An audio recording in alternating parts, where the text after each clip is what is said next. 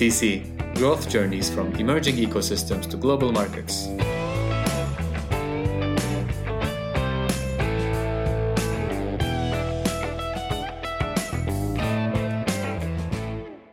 We are looking for those who are ready to build multiple presence across multiple places, find the best clients that fit them best, and they may not be 100 kilometers away, they may be 10,000 kilometers away. So that global mindset from day one is super important from a client perspective, and it's also super important from a capital raising perspective. The outlook of the Polish startup ecosystem has evolved drastically over the past decade. We have Kinga here with us today. She is the general partner of Experior Venture Fund, and we'll talk about Poland for the next 40 minutes. Poland particularly interests me because a public program gave birth to 80 new venture capital funds over the past few years and a very vibrant stock exchange for startups.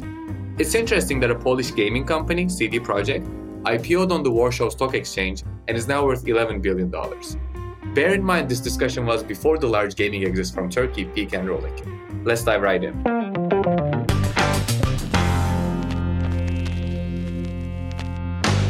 Hey Kinga, how are you? Hey Anis, good. How are things down your end? Oh, great. Thank you. Stuck at home for 2 months now. Are you in Warsaw? Yeah, we're in Warsaw. We're close to 3 months now over here. Things are slowly opening up. Shops are open. Hairdressing salons are open. So we have a feeling that we're a little bit past it. The weather is very good. Beautiful sunshine. So sort of raring to go. Yeah, hope things will get better soon. For our audience to know you better, before we dive into questions around entrepreneurship and Experior Venture Fund, can you please tell us a bit about your background before you became a venture capitalist? Sure. My background was actually a mixture of investments and investment banking.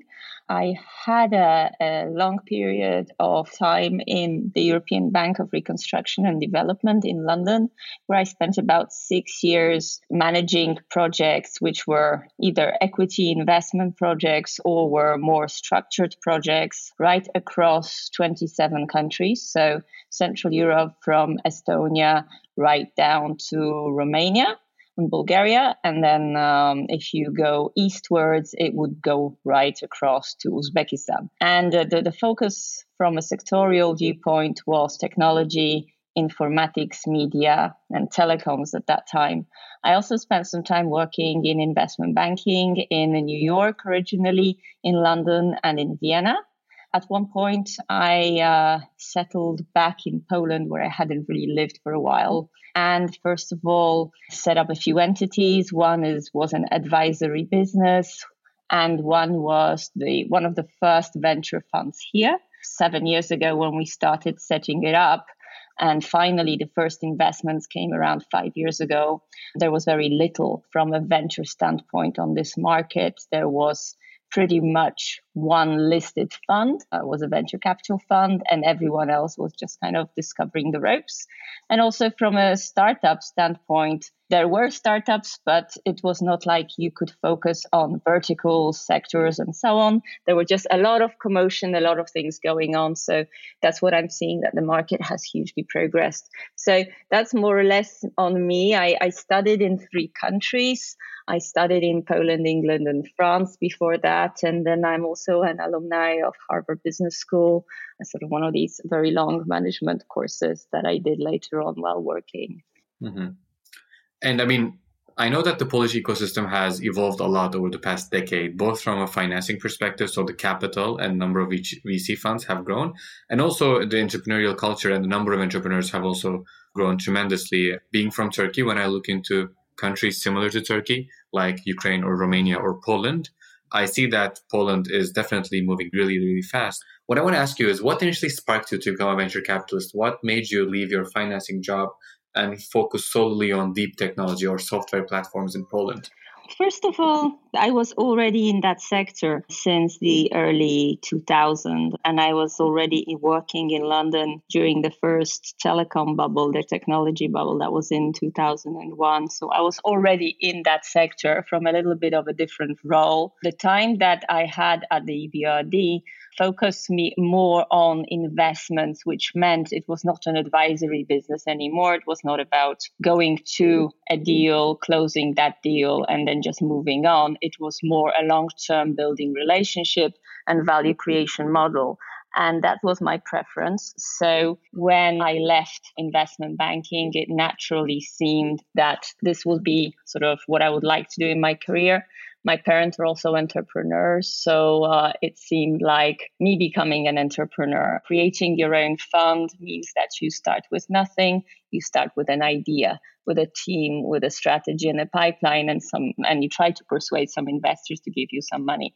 So it's a complete startup that needs to go through a fundraising process, build the trust, and then build the track record as we go along. So that's exactly what happened. And I feel that I'm well sort of positioned and sort of in my mind that I am an entrepreneur. So it kind of all fitted very well. Same time, the technology sector started to boom, and it's good to spot opportunities quite early. We started out in Poland, but now we are looking at the tech space anywhere with a link to Central and Eastern Europe. So we can start from Estonia northwards, go right down to Greece, sort of southwards, and then look at Belarus and Ukraine related startups. So it's quite a region that we are now looking at. And I think that my past experience working on this multiple markets has helped me a lot with that, especially on the network building side and the kind of understanding of those markets.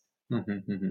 And from an investment thesis perspective, at Experior Venture Fund, do you guys invest into mostly local businesses or companies going for the region, trying to become pan-European, or do you have a global focus and you urge your companies to move global, have offices in Asia, US, etc.?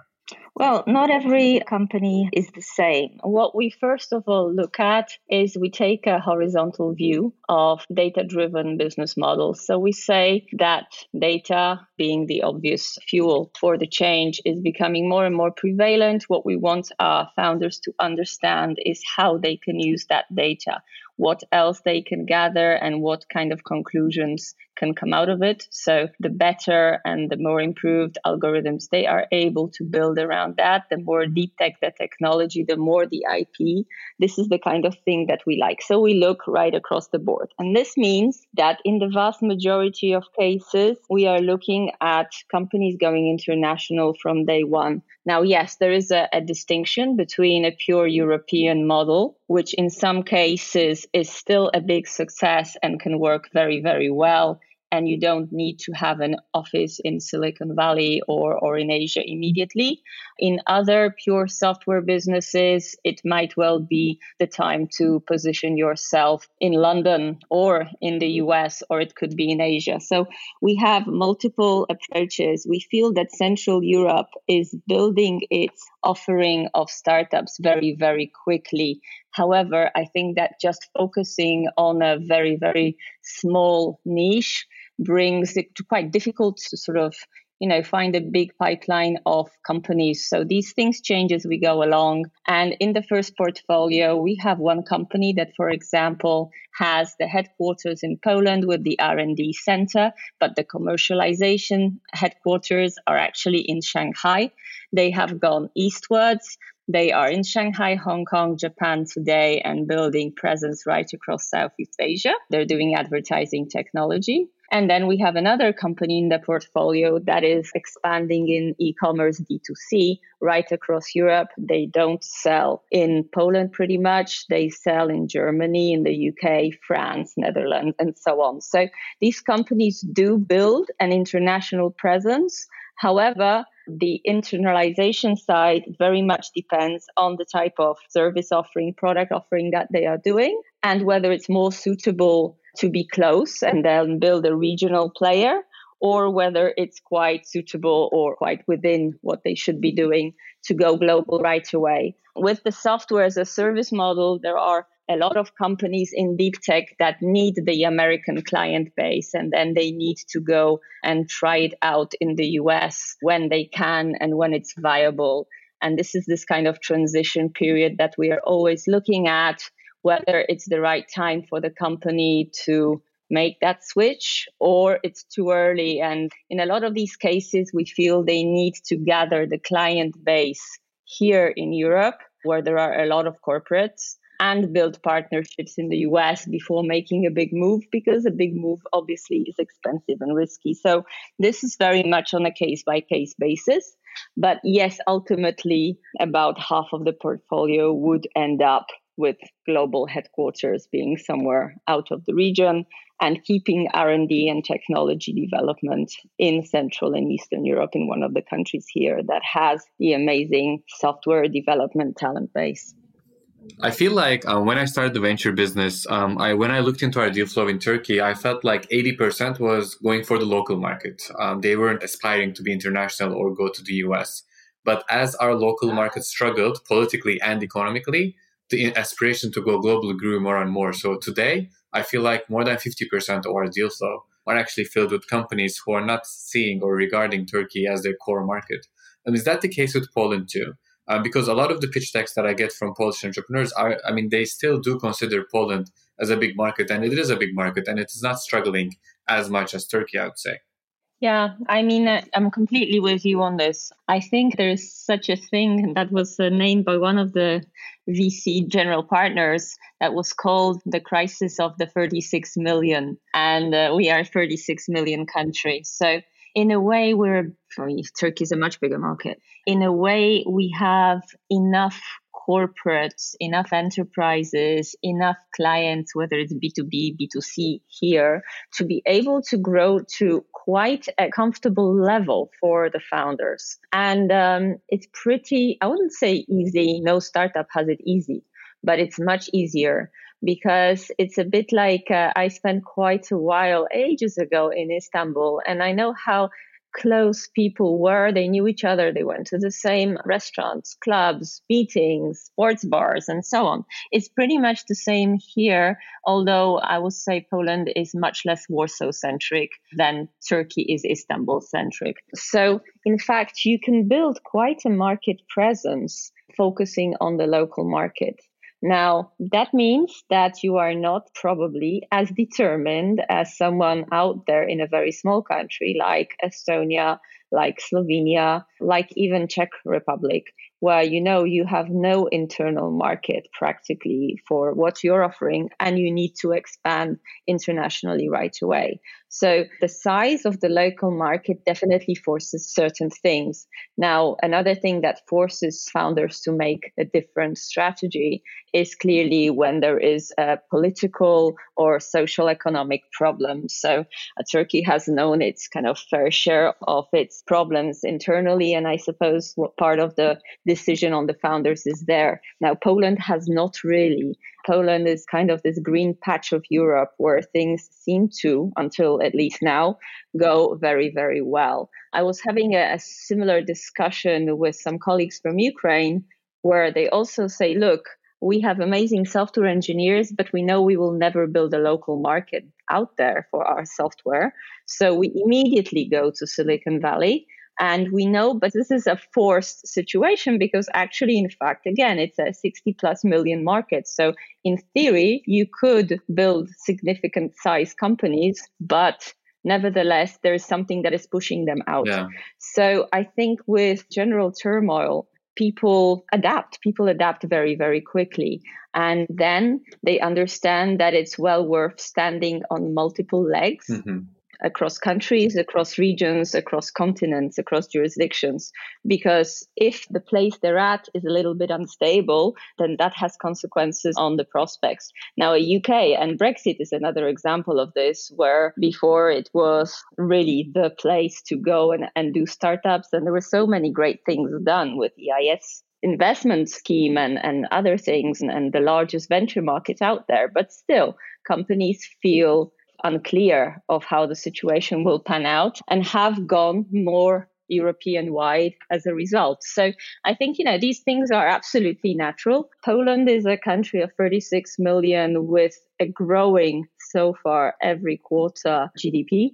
So it's also a country that moves, I suppose, relatively fast in terms of taking risks on doing adoption of different things. So obviously not on the same probably scale as California, but still, if you look at all of or across Europe, I think people here are quite open to inventions. We've had a huge change of our banking system. It's one of the most modern out there, which creates, again, an opportunity for those tech companies that are servicing the financial institution sector. So, for example, that has been a big change. So, yeah, I think there are always issues that cause, there's a cause and effect, and there are always issues on social or economic or regulatory or just simply market size. That means that founders need to think a little bit differently and need to go more globally or internationally. But then there are founders who have always thought that way from day one. And those are the founders that best fit our investment thesis and our investment strategy, because tech is global and venture is not private equity. Private equity are companies that are supposed to be in one place, that usually service a region or a market, and it's different kind of consumer or B2B businesses that are built around that. But no, this is a different mindset. We are looking for those who are ready to build multiple presence across multiple places, find the best clients that fit them best, and they may not be 100 kilometers away, they may be 10,000 kilometers away. So that global mindset from day one is super important from a client perspective. And it's also super important from a capital raising perspective, because we need to raise the capital. And so far, the region here, the Central European region, has been very, very seed capital focused. Angel investing, pre-seed, seed, that's where the money was, but not really in funds that were doing growth stage, post-product, post-revenue type investments. And then when you think about the Series A, but then Series B kind of investments and Series C, this has not really been the domain of Central Europe. The funds here are small. They are unable to meet even the follow-on requirements often of larger rounds. So we need to have the startups raise the money somewhere. And therefore, the global outlook really helps with that, because it puts you in the same room having the conversation with the global funds out there. So I think you need to look at it from multiple standpoints. The value chain is missing locally. Even when I look also into the Turkish market, same with Poland, I guess. There's a lack of follow-on funding. After Series A, there's a big crunch. There is no local fund or an international fund looking into Turkey that can invest $5, $10, $20 million tickets. And then there is no local acquirer. That's why you have to be global. Something you said really resonated with me, because we coined a term called population paradox. And this was, the lower the population gets, the more global companies they have. If you look into countries like Sweden, Estonia, Israel, etc., they had more unicorns than these mid-market countries like France or Italy or Spain historically, just because the entrepreneurs had to go global from day one. And part of our investment thesis was that as the markets struggle, like Ukraine or like Turkey, entrepreneurs will start to go global from day one, will want to aspire to go global. So that will have this population paradox effect, even in some mid-market countries who are struggling politically. And this happened, actually, when you look into the Turkish success stories from a decade ago. Those would be regional powerhouses, regional e-commerce, regional food delivery, regional payments, etc. But more and more, the recent exits and the recent big M&A activity in the technology space in Turkey has been companies like Citus Data, which got acquired by Microsoft, or Opsgenie, which got acquired by Atlassian. What are some of the breakout success stories from Poland that weren't actually Polish focused from a market perspective? They were global. They just saw Poland as a tech hub for their backend technology office. Well, first of all, I would say from a Polish standpoint, we are pretty impressed by what Estonia has done with the number of unicorns that have gone global from day one. And we would love to have the similar situation of number of unicorns per capita like Estonia does. Here in Poland, over the last sort of couple of years, we've had one big success story, which is local, not global. And that's the competitor to eBay that has been sold for now over 3 billion euros and is in the hands of private equity. That's a company that has way over 50% of the e-commerce market here. But again, that's not the kind of examples we'd like to see in our discussions, at least for the purpose of this podcast.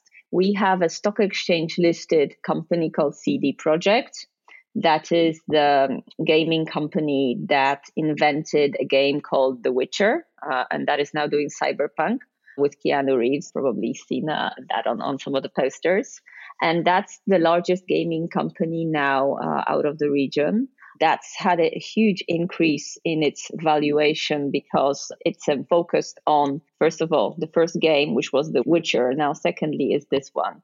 But actually, they do very few titles. So it's not the kind of company that does one title after the next. They focus on the actual, the one that is supposed to be the best, and it is.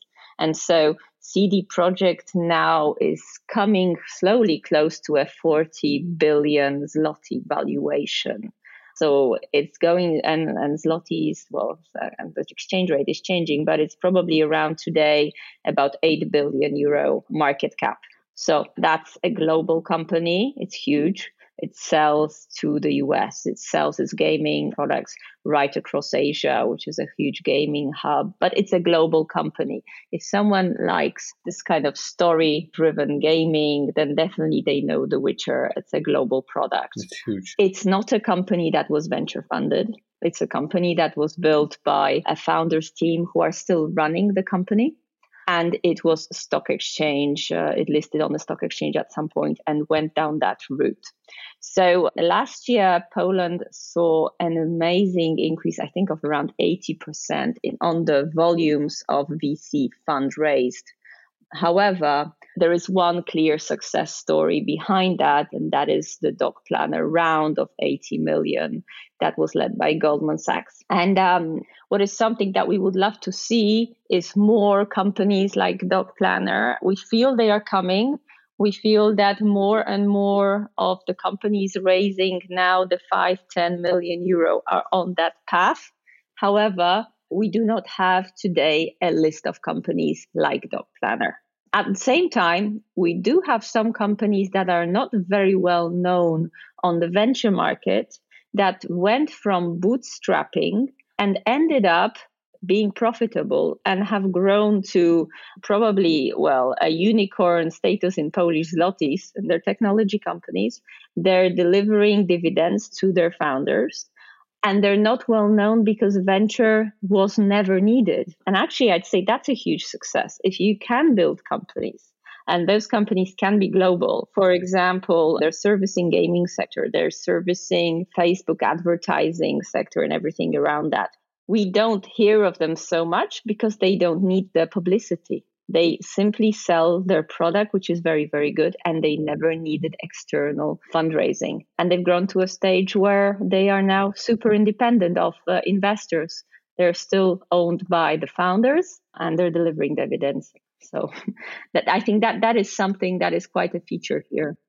Yeah, it's pretty interesting because something similar also happened in Turkey. We had a lot of B2C mobile app success stories, these mobile app studios or game development shops that are doing like a north of $100 million yearly revenue easily. One of them close to $1 billion in revenue, but you don't see them that much often in the press. But still, like when you look to the VC funds in Turkey, including ourselves, we've invested 75% of our capital into B2B companies, not B2C. And the major reason was we believed to be successful in B2C globally, you need a lot of capital. And being from Turkey or from Poland, it's a disadvantage. You're not going to be able to raise that much compared to your competitor in the US. And B2B markets tend to be much more fragmented, whereas B2C markets are more winner-takes-it-all markets. And it's tough to bet that this company is going to become the winner. Hence, we invested a lot into B2B, yet we see a lot of success in B2C in Turkey too. How is your composition, your portfolio composition between B2B and B2C? And do you think it's going to change soon? I think we are exactly where you are. The vast majority services the B2B market. It's also, I think, a feature of Poland because with the move of the R&D centers of some of the largest companies like the Googles and the Ubers out there, the engineers that have worked in those companies have learned more, usually the B2B business models, and they develop then their own startups based on that. So I think it's also related to this. But yes, you're right. I mean, it's a more fragmented market and B2C is much less. However, we have a star company in our portfolio called Tilco. That's spelled Tylko, which is a D2C e-commerce. It's a very much data-driven company that sells its interior design product, which is kind of a custom-made, custom-designed Ivy shelf for your home office, basically for your home. It can also go for office space. They have quite a product line. You can design the furniture piece with an augmented reality app on your iPhone or with the website. And it's a pure software company. It's a company that's grown, I think, around 30 times since we've invested. And it's gone past break even. And so any money that will go into that company for expansion is actually on sound unit economics and sort of strong fundamentals. So I think that is key when you can invest in a company that really has a strong and sound business model. Because in B2C, what we have seen a lot is this kind of crazy idea of always running to the next investor round. The unit economics are not sound, the growth is huge, and you have the founder running just for a bigger round, and all the different bells and whistles that follow from a legal perspective into the document. So you have the cascade structure, and immediately the next round sort of validates the previous one. So the valuation kind of means that you always need to chase a higher one. You always need to chase a bigger round, but you're not actually catching up with your real KPIs, with your real financial results. You're always chasing that. We don't like those business models, to be perfectly honest, because the vast majority of them may hit a wall at some point. And I think the current state of the pandemic has shown that these business models are tough. So if you can mix a B2B SaaS with a B2C marketplace, or some kind of SaaS offering anyway with a marketplace offering together, and have recurring revenue coming from one and the sort of faster growth coming from the other, that's an ideal situation. And that's where you can multiply your product offering across the next market and try and build a regional player, or basically do a kind of global assessment and say, okay, I started out, I don't know, in Poland, but then maybe Philippines is the most similar market to mine. Can I service that out of a call center in Poland? Can I build a second presence over there, sort of in the middle of Asia? Because the market has similar characteristics in terms of the development of a certain segment, in terms of the user acquisition cost, the cost of advertising, and so on and so forth. That could be also a way to expand. Not just go anywhere, but to very, very much selectively choose a place that has similar characteristics to where I've been a winner. Because building a number one here in a 36 million country is still something. But if you can choose a second market and then a third one and a fourth one with specific characteristics, you may end up with a global footprint, which is pretty selective, and you may end up with building quite a large company based on this selectivity. So not everyone needs to go to the US. It's quite clever when companies can choose certain markets that have similar characteristics. They already know how to grow it. They already know how to deliver good KPIs and kind of sound unit economics, and then try and grow that. It's not an easy path, obviously, but it's an intelligent one. Yeah, like when I look into our portfolio, there are either companies that go to the US directly because they're in very immature technology spaces. They need early adapters. They need high enterprise budgets. So they maybe do a couple pilots in Turkey, but then go to the US directly. And then there are the ones that grow in Turkey for a couple of years, dominate the local market. But if you've dominated Turkey, chances are you're not going to be able to dominate a more mature market because the dynamics are way different. You have to go to a market that's similar to Turkey. That can be Poland, Romania, somewhere in Southeast Asia, can be somewhere in the Middle East. But chances are it's not the UK, it's not the US. And something you said also, I felt is really true. We always tell our founders to be 6 months away from profitability. Given the lack of liquidity in the local market, we have to advise that to their entrepreneurs. They cannot be 2 years or 4 years away from profitability, because what happens if they're not going to be able to raise the follow-on funding, which is one of the possibilities, just because there's not that many VC funds here. You said that the owner of The Witcher CD Projekt, they IPO'd into the Polish local market. And I saw a lot of local companies in Poland do their public offerings into the Polish local market. That's not something we see here in Turkey, although we have a public market, which is somewhat effective and there's somewhat liquidity. Unfortunately, it hasn't been a route for startups or technology companies. We only have a handful of those. How did Poland ignite that public market to have all these startups and technology companies see it as an exit prospect and as a liquidity prospect? Well, a while back, we had one of the most modern pension fund systems in Europe built. It's a little bit, unfortunately, going away from that model at this point because of certain changes on political levels. But if you kind of go back around 10 years, we had one of the most modern, it was a 3-pillar pension fund system. And this meant that a lot of new and well-managed pension fund managers like the Aviva of this world and ING came into the country, and you would have a part that was from your salary that went into a pension fund with selected by you, but then you could have also an additional pillar for your own funds, in addition to the regular pension fund money to be managed also by those fund managers. And this actually grew. This made the market grow, and it kind of fueled by also privatization. And the privatization model a lot of it was stock exchange listed.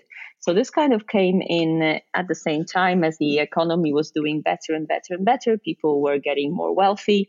So this kind of, started. And then there was quite a push of Warsaw Stock Exchange to become the leader right across the region. And we began to get double listings of companies coming from Austria. We began to have listings of large consumer products, companies coming from Ukraine. So this kind of grew and grew. And there were a couple of technology companies that at one point listed and became quite big. You probably know LiveChat. And LiveChat is a Polish unicorn because it's over a billion Polish zlotys. And that has done on the stock market very, very well. Again, it has a venture story behind it because the founders did bring a venture fund along. But these days, it's pretty much half owned still by the founders. And the remainder of the shares is owned by some of the largest pension funds and mutual funds here. So there was quite a basis of strong financial investors. And then there was quite a lot of push from the private investor side, who are also seeing that the tech companies, the gaming sector is, for example, very, very hot and is growing well in terms of stock market capitalization. So in that space, a lot of people got very, very interested in it, and it made the stock exchange grow. Now, peak, it's also had its fall, but now it's pretty much back on track after the pandemic. So some companies that went 50% down just recently, literally 6 weeks ago, are again 50% or 60 or 70% up by today. So really, and it's a liquid market, with companies that are over 300, 400 million euros in market cap, it's already liquid. So if you look at the top sort of 30 Polish companies listed on the stock exchange market, they are very, very liquid. They're not the scale of NASDAQ, obviously, but they are liquid. It's well worth taking a look, and they have done very, very well in terms of share growth. Mm-hmm, mm-hmm. I mean, I always say that the end goal is the public market, because you either IPO your company, or you get acquired by a company who is already public, or you get acquired by a company who's potentially going to get acquired by a company who is already public. And once the public market is not there in the value chain, where in Turkey it's unfortunate, but it isn't there, then everything crumbles. So I think there's a lot of work to take the Turkish public market to a Polish level, especially on the startups. Let's see how that goes. But Poland also saw a huge influx of public capital and then interest coming from West. A lot of these Western VCs started to deploy more and more capital into Poland. How did that impact the overall entrepreneurial ecosystem? And do you see that as a threat or an advantage for Experior?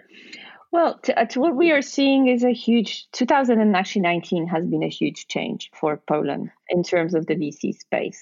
First of all, the local Polish Development Fund of Funds was created probably about 3 years ago. But really for them, 2019 has been a time of huge speed of investment and creating of new funds. So they probably created as a fund of funds about 30 VCs last year. Okay, maybe they didn't reach 30, maybe it's like 28, but still it's a huge number of new entities coming into the market at different points in terms of the investment roadmap. So some of them will be typically seed investments up to, say, €1 million per company, but some will be larger.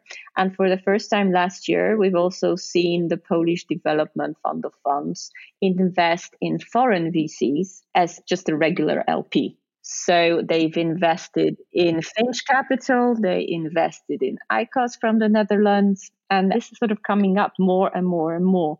So we are seeing that they also want to attract the international players to be more active here on the local market. And that's very good because it's bringing in new quality, it's bringing in know-how, it's bringing in the network, it's bringing in a lot of sort of positive vibes. About 2 or 3 years ago, a joint venture between Israeli Pitango was created and a local LP. And that's also brought in new quality because really the Israeli side is committing a lot of skills, a lot of knowledge, a lot of exchange of network, helping their portfolio companies grow. We are a happy co-investor actually with them in 2 of our portfolio companies. So we are seeing this really come into Poland. And this is exactly what we would like to see, because the more knowledge you bring, the more know-how, the more experience, the wider a global network, the better it is for a fund like Experior. We want to co-invest, and we want to co-invest with the best out there. And if they are willing to come into the region, and we look regionally, and they do as well. So we're an ideal partner for that. We know we have the skills and the know-how of what's going on here locally. We have quite unique technology skills. One of the partners of my fund is also an external regional director at Microsoft in Seattle. So he's helping the board of Microsoft on certain advisory things for a number of years now. Former software engineer, actually turned entrepreneur. He exited his company in the US to Nike, and now he's still working with Microsoft. So I think that what we want to see is exactly this kind of quality. We want to see the global investors bring in the understanding of technology, the understanding of business models, the upgrade in commercialization skills, which this region needs so much, and the global network. And this is great because the only way we are going to grow these huge regional or international or global champions is by truly being global and truly exchanging the knowledge and the network from day one. I think it's a huge opportunity, and it's great to see that the funds are coming in. I mean, it's great to see Goldman Sachs invest in Doc Planner. It's fantastic. Mm-hmm, mm-hmm. I mean, I think it's great. All these developments are great for Poland, and I'm also happy that you're welcoming more and more VCs to invest into Poland. Hopefully someday we, either as 5 Fund Startups or 5 Fund Startups Istanbul, hopefully will do more in Poland, perhaps have a regional fund that covers Central Eastern Europe. As a closure, before we move to 3 quick-fire questions, the advantages of starting in Poland are apparent. It's cheaper to start in Poland. Probably it's cheaper to have a pilot, get your pilot customers in. Probably easier to access to talent compared to more mature markets, and also easier to retain that talent. But what are some of the disadvantages of starting in Poland? What are some of the patterns that you see these Polish entrepreneurs fail as they try to expand outside Poland, either to the US or more regional, etc.? Well, I would say that the ideal way to start out in Poland would actually be to bring a person who knows a certain segment of the market, a certain sector very, very well from Western Europe or the US, who understands marketing and sales, and find himself a co-founder here that is a CTO. That's an ideal way to start, because where we are very good is technology. Where we are not so good as a region is the sales and marketing aspects. So this could be because also after you have a one big success in a country like Skype in Estonia, You have the alumni of Skype that have then built their own companies, and now you have 3 unicorns, but then there are more on the way, and it's kind of fueled the whole market growth. So we need the people who are starting their own startups to have had this experience somewhere. So we need those shining examples, and those shining examples usually to get to a higher level of revenue, to more global expansion, need to have strong commercialization teams. And that's what is lacking in general. You know how it is with early stage investing. You have a great product, but then the whole thing is about selling it. It's great that you have a great product. That's absolutely wonderful, but it's about execution. It's about doing the right marketing at the right price, the right sales strategy, and the right network building, partnerships building around that. If we could upgrade this, not just as Poland, but as a region, I think, this is what we are on the way to do. And I think that this is why there will be a huge change over the next 5 years and huge opportunities and levels of returns coming out of the region, because we have what is fundamental is we have amazing technology and amazing software engineers. So if we can add those two parts together, then I think that's a clear success story. Yeah, I think Poland and Central Eastern Europe in general has the main ingredients to become a success story. And we're going to have more companies with multiple office structures, like your Skype example, which will hopefully democratize access to capital and access to expertise to even give breath to a new age of entrepreneurs locally. Let's move to the 3 quick-fire questions before we close up. My first question is, let's say you're not allowed to work for a year and you can live anywhere you want. Which city would that be? Actually, it wouldn't be in a city. It would be in the middle of nowhere where there would be no city. It'd be sort of in the mountains where you can go out, have a fresh air and have a forest and just go for a walk and run around. A city is not something that I desire. So, I think it's more about being close to nature and kind of being in balance with nature around you. So that would be my preference. Away from a city, definitely. So great. I mean, I think there's like 3 buckets of people. There are the people who prefer going to large cities like New York or London. I'm not there. Then there are the beach kind of people. They want to go to, I don't know, southern Turkey, Bali, Caribbean Sea, whatever. And then there are the mountain people who want to be close to the nature. You're the second person who said mountain, like hiking, being close to nature, etc. My second question is going to be, if you had to rename Experior, what would you name it to? Well, I was thinking about this, going around the kind of names in my head, like Yes, We Can and Moonshot and so on. This is the kind of direction that I'd like to rename Experior if I could. Yeah, cool. Makes sense. How did you come up with the name, by the way, initially? What was the inspiration? Well, actually, my partner did. Yeah, she was looking for a name and she wanted to show that she's experienced in a certain field, and that's how it came about. And my last question is, if you had to donate your whole net worth, and the keyword here is donate, into one private company, which company would that be? Well, definitely, I think it's a time for medtech changes. What I would like to see is more medtech companies who are personalizing the medical sector, the diagnostics and the personalized medication in all sorts of fields. I would like to see those get more and more funding, because I truly believe that this is life-changing for us. I have had the chance to observe a little bit a company from Germany called CureVac, which is now working on the coronavirus vaccination. And I think this is the kind of company that we should fund, basically. This is the kind of company that if I could fund, I would, because I think this is a big changer.